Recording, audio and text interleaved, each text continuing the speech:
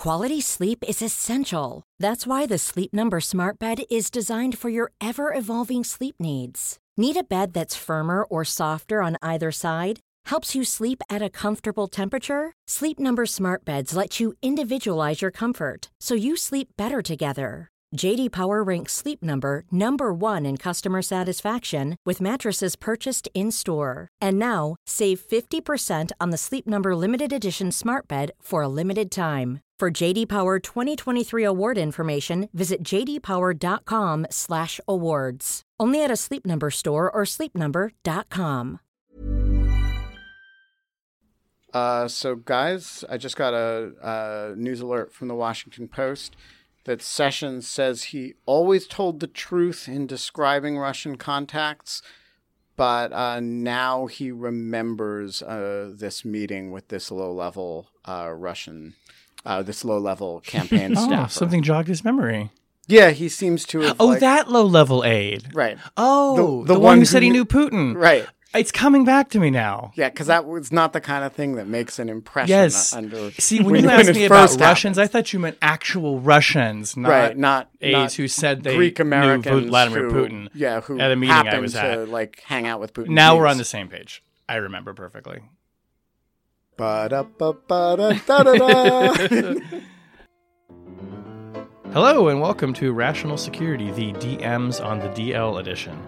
I'm Shane Harris, forgetful reporter, here in the Jungle Studio with my good friend Ben Wittes. Ben, you're never forgetful about Russians that you've met with. No, because I actually I keep a log. It's a special of just Russians. It's a special book. It says on the front of the book it says to be given to Bob Mueller on request, and it's just a list of all my Russian contacts. Do you have like an addendum in the back for people like George Papadopoulos who are not themselves Russian but know Russians and want to introduce there's a you to special Russians? section in the back for people who are conduits to Russians irrespective of their ethnicities. Yeah. And there's also a section for people who, I don't know if they might be Russian. What about people with Russian first names like me? Yeah, that's a really good question. So you have not been included in the book so far, but I'll have to add a Russian first name section. And that Russian-sounding first name belongs to our special guest today, Yascha Mounk. Hi, Yascha. Hi. For those, probably many of the listeners of the podcast know your work, but Yascha is an author, a scholar, a lecturer at the Department of Government at Harvard University, and a podcast host himself of the podcast The Good Fight, which people can download everywhere. Everywhere, and I'm very jealous of his jungle studio. Do you like the jungle? Yeah, it's nice. I do, because normally you sit around a table and everything is very serious, and this feels like we're just chatting. It's great. We keep it very loose and unserious on this show. So wait, we've got two missing bodies from the room, though. So Tamara and Susan both are away. They're both away. So it's, among other things, this is the all-male edition of Rational Security. I thought this week maybe we should just call it the Men Are Pigs edition, but then I felt like we'd be like confusing people as to what we were actually going to talk about.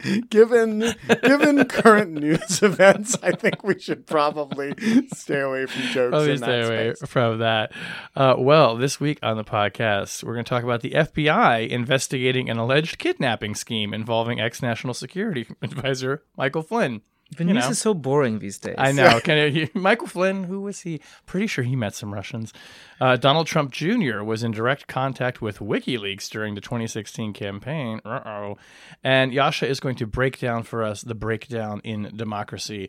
First, let's start with the FBI investigation. This is a story that we broke last week in a little paper called The Wall Street Journal. Stop this with the we, like there's some collective here. There's a collective we. Shane, there were three of us on this story. Let's start this. You've been working on this story for freaking months. That's true. As has another partner with me on the story. Yeah. I just want to say, like, blow your own horn a little bit. Don't blame this on me.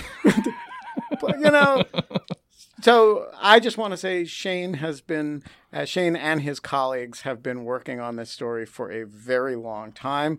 It is not a sudden data dump. This is one of those stories that took a lot of digging over a long period of time. There was some actual investigative journalism that went on here. And so all of these things are things that Shane's not allowed to say about himself, but I am allowed to say on his behalf. And he can just sit there smiling beatifically as he is. Does in a kind of Buddha-like way, and nod maybe, which you can't see from the podcast world. But yeah, congratulations, Shane. Thanks, It's an incredible story, and it's really it's hard to be shocked these days. And yet, when you wake up in the morning and the former national security advisor is under investigation for a suspected kidnapping plot, and the special counsel is investigating that, you got to say that actually meets the threshold of shocking. Yeah, I'm glad you said that, Ben. I agree. For those who, I think Ben kind of neatly summed up the story, but just to quickly recap for readers who may not have caught it. Left out the $15 million part. Well, there was the part about where Flynn and his son are alleged to have been willing to do this extraction, if you wanted to use the military term of it, of Fethullah Gulen, who is this cleric that Turkey has been trying to get legally extradited back to the United States as well for some time now. They blame him for the failed coup a few summers ago. The allegation, as it was described as by people who are familiar with this plotting that went on, was that the Flynns were going to be paid up to $15 million for this. It's interesting. There's sort of two pieces to this story. One, we actually reported earlier, which was a meeting that took place in New York in a hotel room during the UN General Assembly back in September 2016, where Mike Flynn was present with the son-in-law of President Erdogan and the Turkish foreign minister, and James Woolsey, the former CIA director, was there. And this idea of extracting Gulen by force, removing him, kidnapping him, came up as kind of a spitball talking out loud. Wouldn't that be something? Ha, ha, ha. And Woolsey is so freaked out by this that he alerts somebody who knows Vice President Biden, and then eventually went public with the story with the Journal. Fast forward 2 months after that, there's a meeting in mid-December at the 21 Club, where I always go to discuss these things, where Flynn is present with more Turkish individuals, and the FBI is questioning at least, we know, 4 people about that meeting to find out the details of it, where this plan was allegedly discussed as more than just a speculative matter, we're told. So, I mean, Ben, you've called it shocking. I mean, what do you think this does in terms of just the narrative of our understanding of the special counsel's investigation, particularly since this doesn't really involve Russians? Right. So the first interesting thing is that we've all called this the Trump-Russia thing, or as I call it, l'affaire russe. But now I think we probably have to ask whether there's also a l'affaire turque going on. And, so I do think it does, as a preliminary matter, we've always known that there was a Flynn Turkey question. But I think we got to ask whether that's a really serious tongue on this fork at this point. The second thing is, look, it really depends how serious this is. So what you guys reported is that Flynn, that the FBI was interviewing people about this supposed meeting and these supposed discussions. Now, there's a big difference between interviewing people about it and being prepared to make criminal allegations. And so one possibility is that the fundamental Flynn story is what it ever was, and that Flynn appears to have a lot of legal jeopardy, but it's mostly in the FARA context, the Foreign Agent Registration Act, in maybe false statements to the FBI, and it's a combination of sort of Turkey, Russia, contacts, undisclosed sort of stuff. And that they've asked a few questions of a few people about this meeting. Another possibility, which I think the story really raises, is that there's a much more fundamental Flynn story, and that the actual criminal investigation of Flynn involves dramatically more serious allegations than we understood.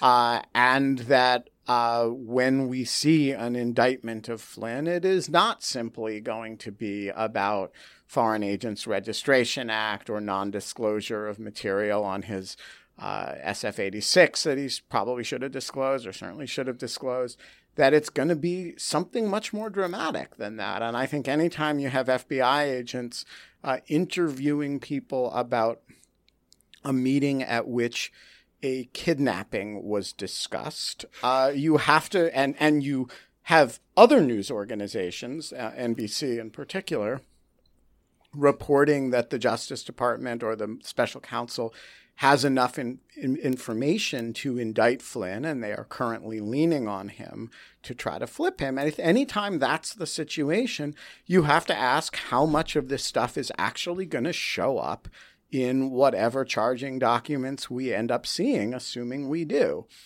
Finally, I just want to say that this puts the potential obstruction of justice issues with respect to the president in a potentially very different light, because it's one thing to ask your FBI director to back off of an investigation of your friend if he's just kind of a guy you think is a good guy and, you know, he's lost his job and that's bad enough. And, you know, if the investigation was at that time a kidnapping investigation and the president asked the FBI director to back off an investigation of a plot to snatch a political dissident from Pennsylvania and ship him to an island prison in Turkey in exchange for $15 million,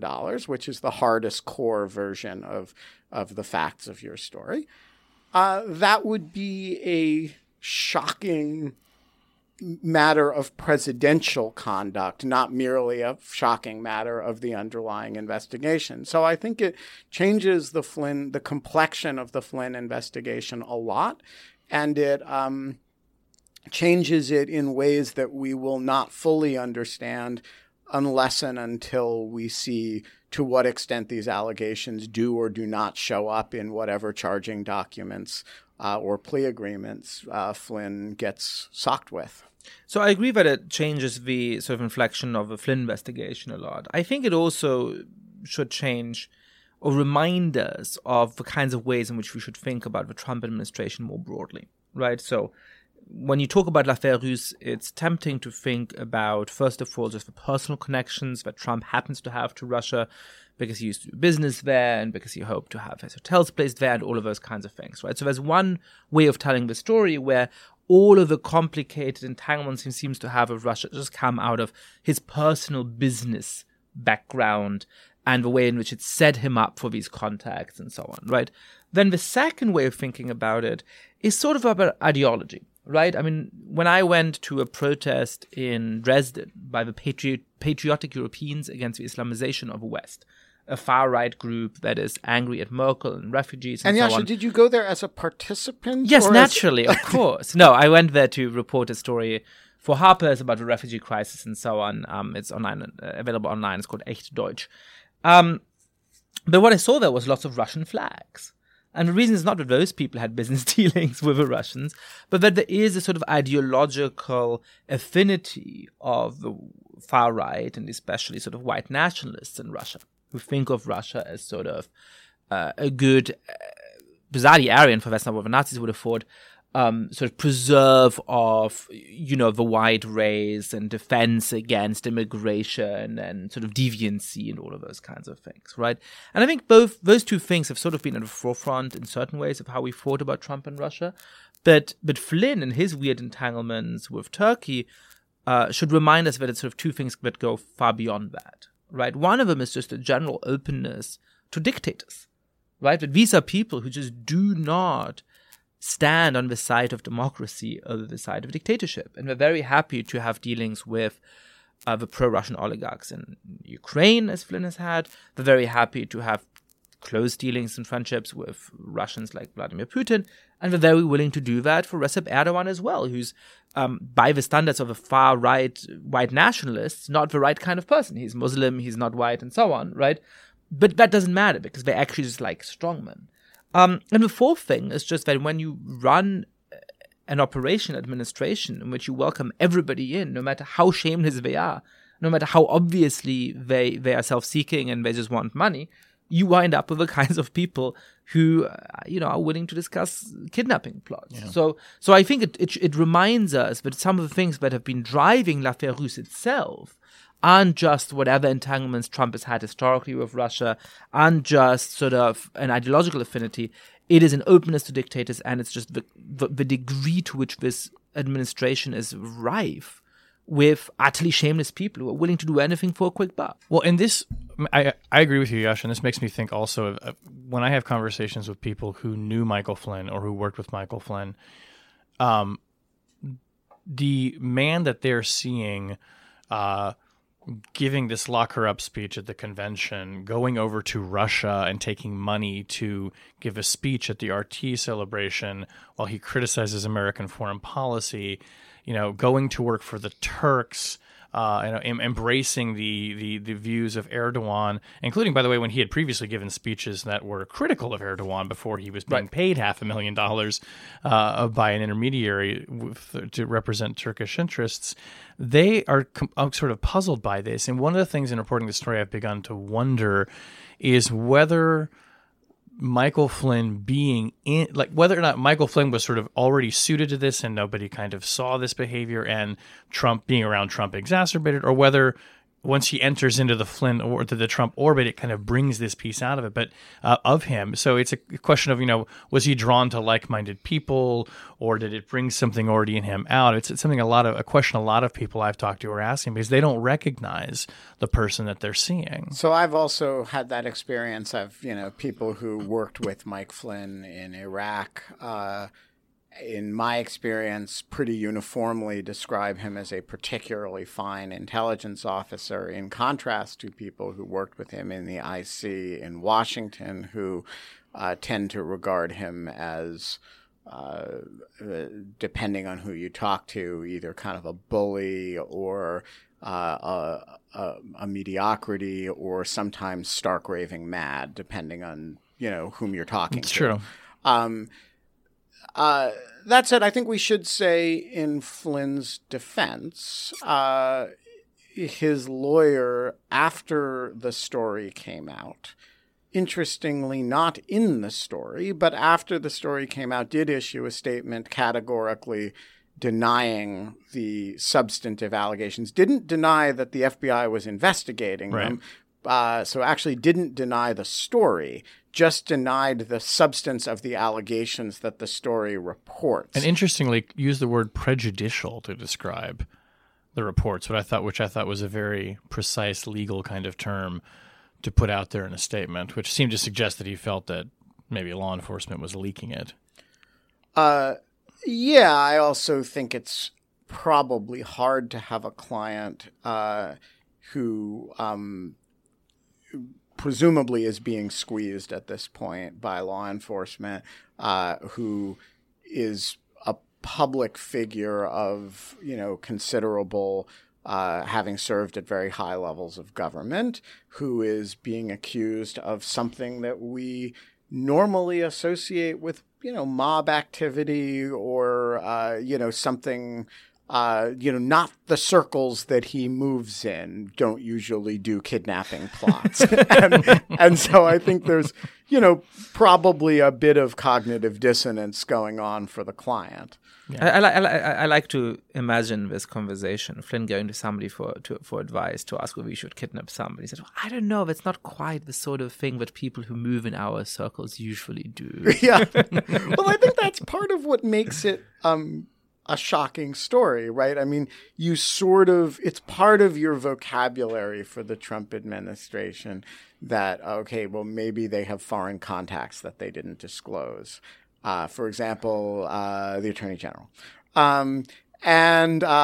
It's part of your vocabulary that maybe they're a a little too friendly with Russia. Like, for example, all of them.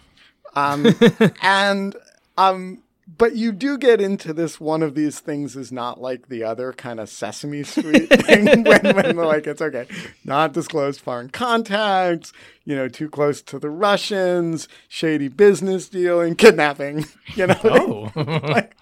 and I do think if you're, I do feel for the lawyer with a client who's like, okay, we just really upped the ante on what this game is about. Yeah. Okay, well, we shall see perhaps when an indictment drops, which we're all kind of sitting around waiting for these days. Let's move on to our second story. So Julia Ioffe, friend of the podcast, terrific journalist, had I thought just a pretty kind of astounding piece last night, Monday night in The Atlantic, where she obtained copies of direct Twitter messages, Twitter DMs, that Donald Trump Jr. was having with WikiLeaks, the WikiLeaks account, which I should say, having interacted with that account to some degree, there is a general presumption that Julian Assange is either on the account himself or is aware of what's being said through the DMs. Do we, just to clarify that, when WikiLeaks tweets something, I mean, Julian Assange does have a separate account, but is the assumption or the understanding that account is an organizational account, like, for example, the Lawfare account? When that account tweets, it's people don't associate that with me personally, and shouldn't, because it's very seldom me personally. When the WikiLeaks account tweets, do you assume that is Julian Assange personally, or do we assume that there is some organization called WikiLeaks that has a structure that manages that account? I assume that it's usually Julian Assange, or he knows what's being tweeted, that the infrastructure of managing that Twitter account is pretty thin. Okay. Yeah. But but just for point of clarification, yes, the Twitter exchanges were with the WikiLeaks account. But this was clear to whoever was typing these messages to Don Jr. Clearly understood what WikiLeaks was about to do and what it was up to. Well, also, presumably, there's a distinction depending on who you interact with, right? So the way that an institutional account might work is that if it's, hey, our new podcast is out, or come to this event, then it might be a sort of more junior level staffer who tweets that kind of thing, because there's an understanding that you have implicit authorization from the person who ultimately runs the organization.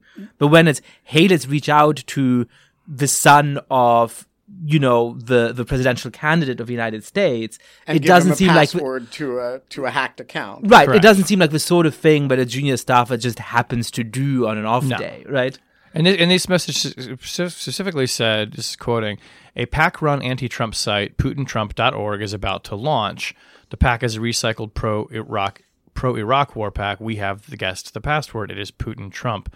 Do you have any comments? So essentially, providing them with information that they had about this anti-Trump website, and at other points trying to persuade the Trump campaign to do things on their behalf, including at one point trying to persuade them that they should hand over Donald Trump's tax returns to WikiLeaks, because if WikiLeaks puts it out there, it will be seen as more credible than if the New York Times puts it out there, WikiLeaks argues, which is just going to savage the Trump campaign over it.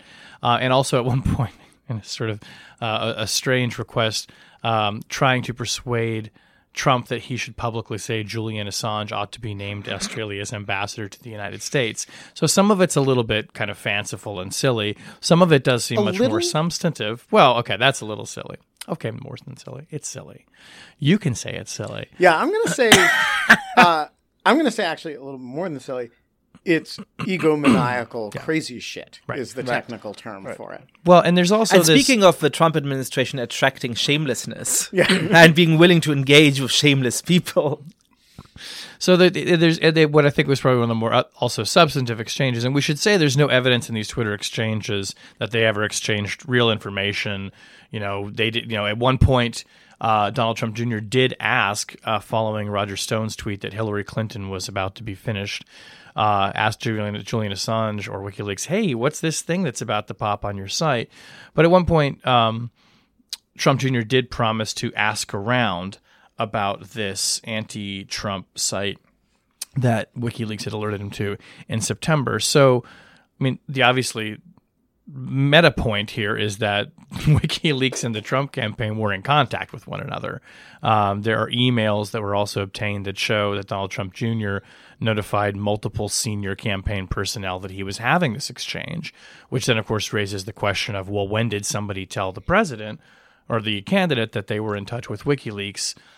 Presumably they did. We don't know the answer to that. And there was more than one occasion in which, without responding on the account, in the DMs, the Trump campaign and even Trump himself tweeted things and took actions in close proximity, both temporally and thematically, to material that Julian Assange sent over this DM. And so and let's be frank about this, Julian Assange is understood by the U.S. intelligence community to be a cutout for Russian intelligence. And so I think it is not unreasonable to say that this is a very clear and admitted example, since Donald Trump Jr. tweeted the entire logs himself yesterday, of the Trump campaign and Trump Jr. himself in contact with a Russian agent or somebody operating on behalf of Russia in the context of the campaign, and that person effectively tasking the campaign, including the president's own Twitter feed on at least one occasion. And so I think, it's a good thing that there's no collusion and that, these are all just, innocent communications of the type that every campaign has with foreign agents camped out in hostile embassies in other countries. I accept that happens all the time, but it is now, Ben, who's being silly? It is a particularly stark example of it.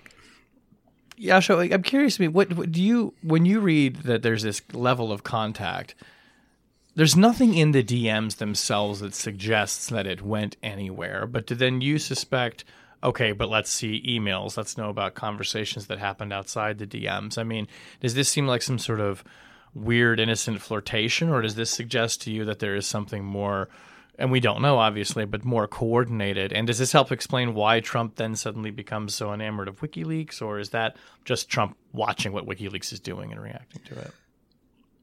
The main thing it makes me think is just, which has been obvious for a very long time now, the degree to which Trump sees the world in terms of friends and enemies, and the way in which who's a friend and who's an enemy is determined exclusively by whether or not they're willing to do his bidding in any one particular moment.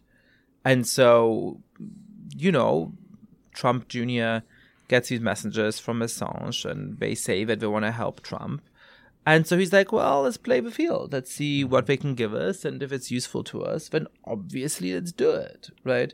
I think sort of whether or not they ended up colluding in a more formal way, or whether we'll find out that actually there's a long email chain between Julian Assange and Donald Trump himself somewhere, I think it depends sort of exclusively on how promising they thought this exchange was for the ability to win the election. Yeah.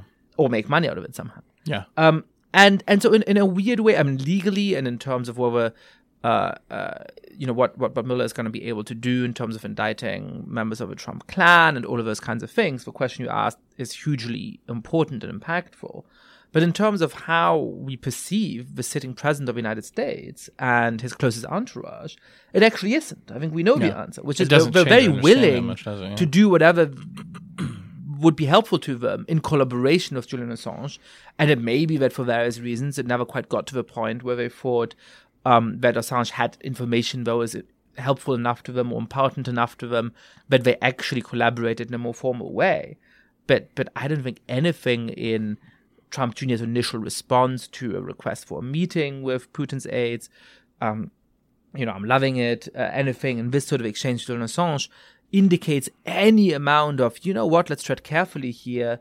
This person may not have the best interest of my country at heart. Right. And it's also another data point. It's like yet another interaction that's going on, right? Which as these things build up, it starts to suggest, I mean, just objectively looking at it, that you're seeing a pattern here that's emerging, right? And one, I think, I mean, I presume Bob Mueller knows more than we do about this, but if any investigator were looking at the Trump Tower email, the statements that were made, the statement that was crafted on Air Force One about the Trump earlier Tower, interactions about Trump Tower Moscow. Right. You would just look at this and say, you would suspect that this is a very rich vein that you would want to tap and fully understand. So actually, I think you would conclude something else, which I seem to be mentioning every week.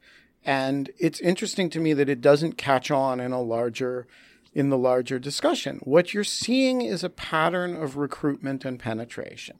This is the way a professional intelligence agency tries to probe the edges of a network. And they approach lots of different people, and they figure out who they can do what sort of business with. And they do it directly, and they do it through intermediaries with whom they work. Some of them may be London-based Maltese professors, for example. Some of them may run cutout organizations and live for long periods of time in embassies where they make limited use of the showers. But there's a, We did not need that visual. I have a visual of a shower or the visual of a non-shower. But I think that, the idea that what you're seeing in the pattern of these interactions with the larger Trump world by people representing directly or indirectly the intelligence services of the Russian Federation or the government of the Russian Federation, what you're seeing is a recruitment and penetration pattern. And there comes a point in the spring of last year where, having engaged in all these activities, the Russians make a judgment. This is a group of people we can work with. And they start dumping emails in support of that group of people. I don't think we're ever going to find the secret cigar-filled room where they say, and now we will all cooperate with one another. That's not the way these things happen. Right. That's right. Okay, Yasha. Yes. Now we're going to talk about your work. We're going to talk about Yasha. Yasha on the couch. Your sort of big area that you've been writing a lot about and talking a lot about lately is this idea that you talk about of the deconsolidation of democracy. Yeah. So, for people who aren't familiar with this sort of the thesis that kind of organizes how you come to a lot of these discussions that we've been having today, give us kind of the elevator version of what that is, and let's talk some more about the work that you've been doing in this space. How many floors? 2 floors. Oh God, 2 floors. That's actually in very low buildings, often the elevator is much slower. So I'll take this as an. We'll take the stairs. All right. Good. Look, I think the way to think about this is that for a very long time, political scientists have assumed that it's really hard to get to a democracy. But even some very affluent countries don't necessarily transition to a democracy. Think Saudi Arabia or places like that. But once you have an affluent democracy, a place where people have about $15,000 GDP per capita or more, and they've changed governments for free and fair elections a bunch of times, democracy is safe. And the word for it in the political science literature has been that there's a process of democratic consolidation, which is a one-way street. And once you have all of those things in place, you're consolidated, which basically means we know what's going to happen to the United States in the next 50 years, in the next 100 years. We know what's going to happen to Germany and France and Sweden in the next 50, 100 years politically. They're going to stay liberal democracies, right? And I've been looking at that with a colleague, Roberto Fora, and basically finding that the reasons political scientists have for thinking that are no longer in place. So democracy was supposed to be, quote unquote, the only game in town because people are really supportive of democracy, because they really reject authoritarian alternatives to democracy, and because there's nobody who has real power within these political systems who violates the most basic democratic rules and norms that we play by. Now, in my work, I show that actually people give a lot less importance to living in a democracy than they used to. Mm-hmm. So, for example, in the United States, people born in the 1930s and 1940s, over 2/3 of them say it's crucial to them to live in a democracy, 10 out of 10. Among millennials born since 1980, less than 1/3 do. in the United States, when you ask people, how do you think about straightforwardly authoritarian alternatives to democracy, like army rule? 20 years ago, 1 in 16 Americans fought army rule, that's a good system of government. Now about 1 in 6 do. And among young and affluent Americans, it's actually gone from 6 to 35% over the course of 20 years. And just as importantly, and this is really what we've been talking about all this episode and every other episode of a podcast that you guys do, we didn't used to have people close to the center of power who plotted kidnapping people from American soil. We didn't used to have people close to the center of American power who were happy to carry on Twitter DM conversations with people like Julian Assange. We didn't used to have people at the power of government calling for the main political rivals to be prosecuted and all of those kinds of things. So the fact that we have elected somebody of whom that was known before he was elected shows that the kind of surveys I look at aren't just abstract.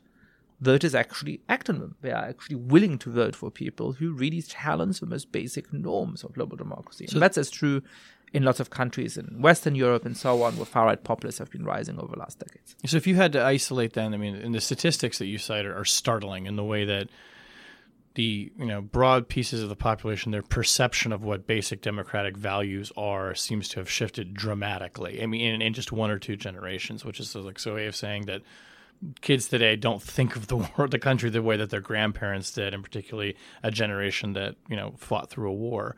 I mean, what are the factors that are making that happen? I mean, that is right, the big question, I guess. But I mean, are there 1 or 2 things that you really isolate that say this is why people's views on this are changing so drastically? I mean, despite all of the indoctrination that we get in grade school about the Constitution and the greatness of our system, I mean, is it not taking? Yeah, so I think because we got rid of beatings in grade school. We used to beat democracy into people, and now it is a good beating. You can't hit the kids anymore when they don't believe in democracy, and that's really where the problem lies. I'll ignore that. We don't actually teach civics in the way we did. Yeah. Right? And I know Bill Galston here at Brookings has done a lot of work on that in the past, right? So that is actually part of it. Perhaps not quite a physical part of it, but the intellectual force, corporeal civics. But look, I think that it's tempting to think of democracy as a political system that people subscribe to for sort of deep ideological reasons, right? Where we all have read the Federalist Papers, and we're all high-minded people who believe in the ideals of liberal democracy. Now, I think there's more we can do to make sure that people believe in the ideals of liberal democracy and to remind people of their importance and to make the case for it in a way that people haven't. That's one of the things that I'm starting to do right now. But really, I think the reason all along why a lot of people believed in democracy has been that it delivered for them. And I think they feel at the moment that it's not delivering for them. And so that's changing how they interact with it. Just one example, right? And there's cultural elements to it. There's the rise of social media. There's all of those other things as well. But take economics, right? From 1945 to 1960, the living standard of the average American doubled. From 1960 to 1985, it doubled. Since 1985, it's been flat. And so that changes how people think about politics. We never loved DC-based think tanks, let alone politicians. We never trusted them completely. We used to say, well, you know what? In the end, I'm twice as rich as my parents were. My kids are going to be twice as rich as me. Let's give them the benefit of a doubt. The system seems to be delivering for me. Now people say, you know what? I've worked hard all my life. I don't have much to show for it. My kids are going to be worse off than me. So am I allowed to swear on this podcast? Yeah, of course. So let's throw some shit against the wall and see what sticks. Yeah. Right? How bad could things get? So here's a question. Yes. I don't know if I'm coining a term here or if this one's as old as democratic deconsolidation, but it seems to me there's a. Well, democratic deconsolidation is 1 year old, so yeah. So I want to raise the idea of democratic reconsolidation, right. which is to the extent that you have either gone through some degree of a process of deconsolidation or that you fear the process of deconsolidation, you might want to recommit your population or reconsolidate support for democratic values. And so I'm wondering what I assume some degree of civic education is a function of that, some degree of having podcasts like The Good Fight and doing a lot of the speaking work that you do. But what does a program in liberal democracy aimed at democratic reconsolidation look like? I think that's the crucial question. So, look, first of all, there might be And by the way, is that a term? No, I don't think that people have... So I just made it up? You just made it up, but I might claim it. I think you should steal it and claim it as your own. I might have to do that. I'll put an asterisk. Oh, thank you. Look, I think some amount of democratic reconsolidation could be natural, right? So a lot of the people who didn't give the same importance to democracy because, as you mentioned, they hadn't experienced the real threat of fascism or communism in their lives. They didn't quite understand what an alternative to it might look like.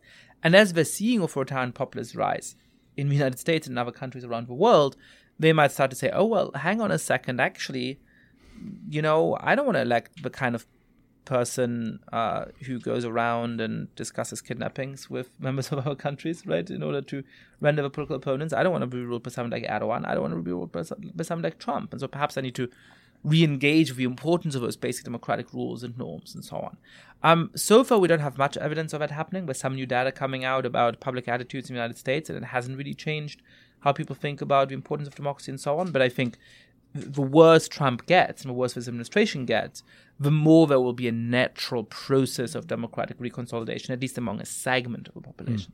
But we have to go far beyond the natural process in order to push it. And I agree. Look, one thing is taking civic education seriously. And this is a matter, first of all, of having a lot more hours of teaching civics in high schools and so on. It's also a matter of changing how we talk about our political system. When I talk to my faculty colleagues at Harvard, the idea that one of our goals pedagogically should be to get people to actually believe in the political system, to defend its ideals, is absolutely foreign to people. They might want to teach their students to recognize injustice or to fight against the shortcomings of the system, all of which is good and important. But the idea that they should also actually fight to get them to believe in the system in the first place is bizarre. It's sort of gauche to think that, right? So that's one thing. But I think we also have to improve the functioning of democracy. We have to make sure that people's living standards actually improve, that we capture the gains of new technologies and globalization and all of those things and make sure that they actually go to ordinary people. And we have to solve the big debate that we're having about American identity, that European countries are having about their identity. How do we create an inclusive patriotism in which we fight as hard as we can against all forms of discrimination, but we also emphasize what unites rather than what divides us across ethnic and religious and so on lines. Yes, just maybe one last question in this segment, but your data suggests that the political environment or the electorate was ripe and ready for a candidate like Trump, who was running a campaign, about grievances, but also about saying, we are living in a place in which you're not as well off as the previous generation, and your kids aren't going to be as well off as you. And it seems like that he is perfect for that moment, but why does he succeed particularly well, or maybe more than Bernie Sanders? Or, does your data suggest you have a theory on why it is that Trump's particular message, which seems right for the moment, is the one that ultimately prevailed? Yeah, I think part of it was that, in the end, right, Trump ran against Hillary Clinton, and I think one of the lessons I take from it is that an extremist vision of change will always triumph over a moderate vision of a status quo. I don't think that Americans are necessarily extremists. I don't think that they necessarily agree with everything that Trump promised. But I think they said, well, at least that guy tells me I vote for him, things are really going to get better for me. We're going to shake it up. And I don't know that I believe him particularly. I don't know that I believe his specific promises. But you know what? It's worth a shot. Whereas before Hillary Clinton, they said, well, she seems basically to say that everything is already great, and that she has 17 technical fixes that are good for this or that group. But she's not even saying that voting for her is going to make my life better in any real way. So why bother? Right? And so I think what Democrats need to do, and what the opponents of authoritarian populists in other countries need to do, and I don't care whether on the center left or the center right, I might care personally, have a personal preference, but saving the system can come from the center left or the center right, what we need to do is to say, hey, we can actually make your life better. We're not comfortable with the status quo. There are things that aren't working very well, remember, we have to change. But we have a policy program that obviously respects basic democratic norms, that doesn't attack the rule of law, that respects the right of our political adversaries to organize freely, that respects the rights of a free press, and so on. Okay, let's move on to object lessons. Ben, I think you have the sole object for the week, but I think it's a very good one. Yeah, so, thanks to our listeners, these remarkable array of packages keep showing up. It is like Christmas all year round. It is here. like Christmas all year round, but with actual Christmas approaching, we got a very amusing package at the Lawfare post office box the other day. It was from a fellow named Andrew, who represents a company called Nasty Wrap, which you can find, and I don't endorse products, but you can find at nastywrap.com to the extent that you want to. That's wrap with a W. Wrap with a W. And a note that said, with the holidays just around the corner and the world feeling upside down, I thought your readers might appreciate a little pre-Christmas chuckle and a way to have some fun when gift giving comes around. It's a wrapping paper we call Make Christmas Great Again. And the wrapping paper, a picture of which is up on our show page, is Trump Putin wrapping paper. It's adorable. It's adorable, and Putin looks very unhappy, and Trump looks quite gleeful, and so if you're feeling like your wrapping paper is not adequately accounting for l'affaire russe, and you want to, spice up your gifts with a little Vladimir Putin and Donald Trump, I think Andrew at Nasty Wrap has got you covered. So to speak. Got you wrapped, as it said. So thanks to Andrew for sending this along.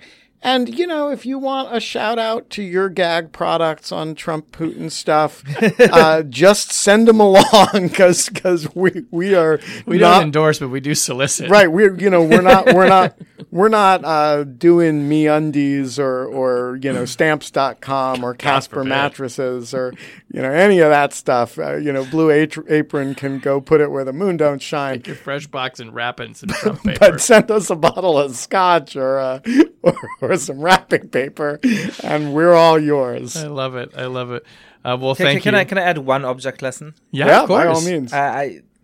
Ben and I had coffee before recording this podcast, and he gave me my long-awaited baby Canon pen. Yes. So I just wanted to give that a shout-out. Excellent. On the lapel. So that is the last of the long-owed baby Canon pin deliveries. We have never been in the fulfillment business before, but we had to ship a lot of baby cannons to a lot of people. But I hung on to Yasha's to deliver by hand. You are like It's a Santa beautiful. Claus in your own right. It is beautiful. Well, that brings us to the end of the podcast. Rational Security is a production of Lawfare. You can find our show page still at spaghettionthewallproductions.com. Yeah, that's eventually we're going to change. Still hanging out there for now until we find a better. Maybe Nasty Wrap wants to host our show page.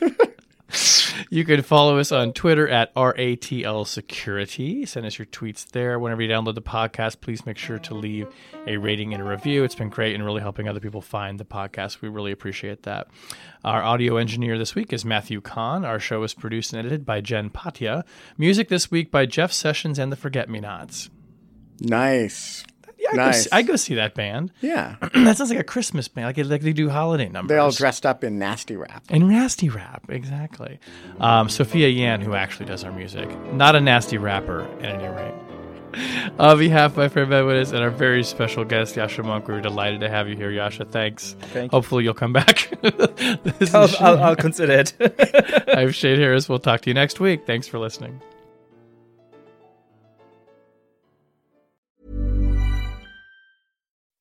When you make decisions for your company, you look for the no-brainers. If you have a lot of mailing to do, Stamps.com is the ultimate no-brainer. Use the Stamps.com mobile app to mail everything you need to keep your business running with up to 89% off USPS and UPS. Make the same no-brainer decision as over 1 million other businesses with Stamps.com. Use code PROGRAM for a special offer. That's Stamps.com, code PROGRAM.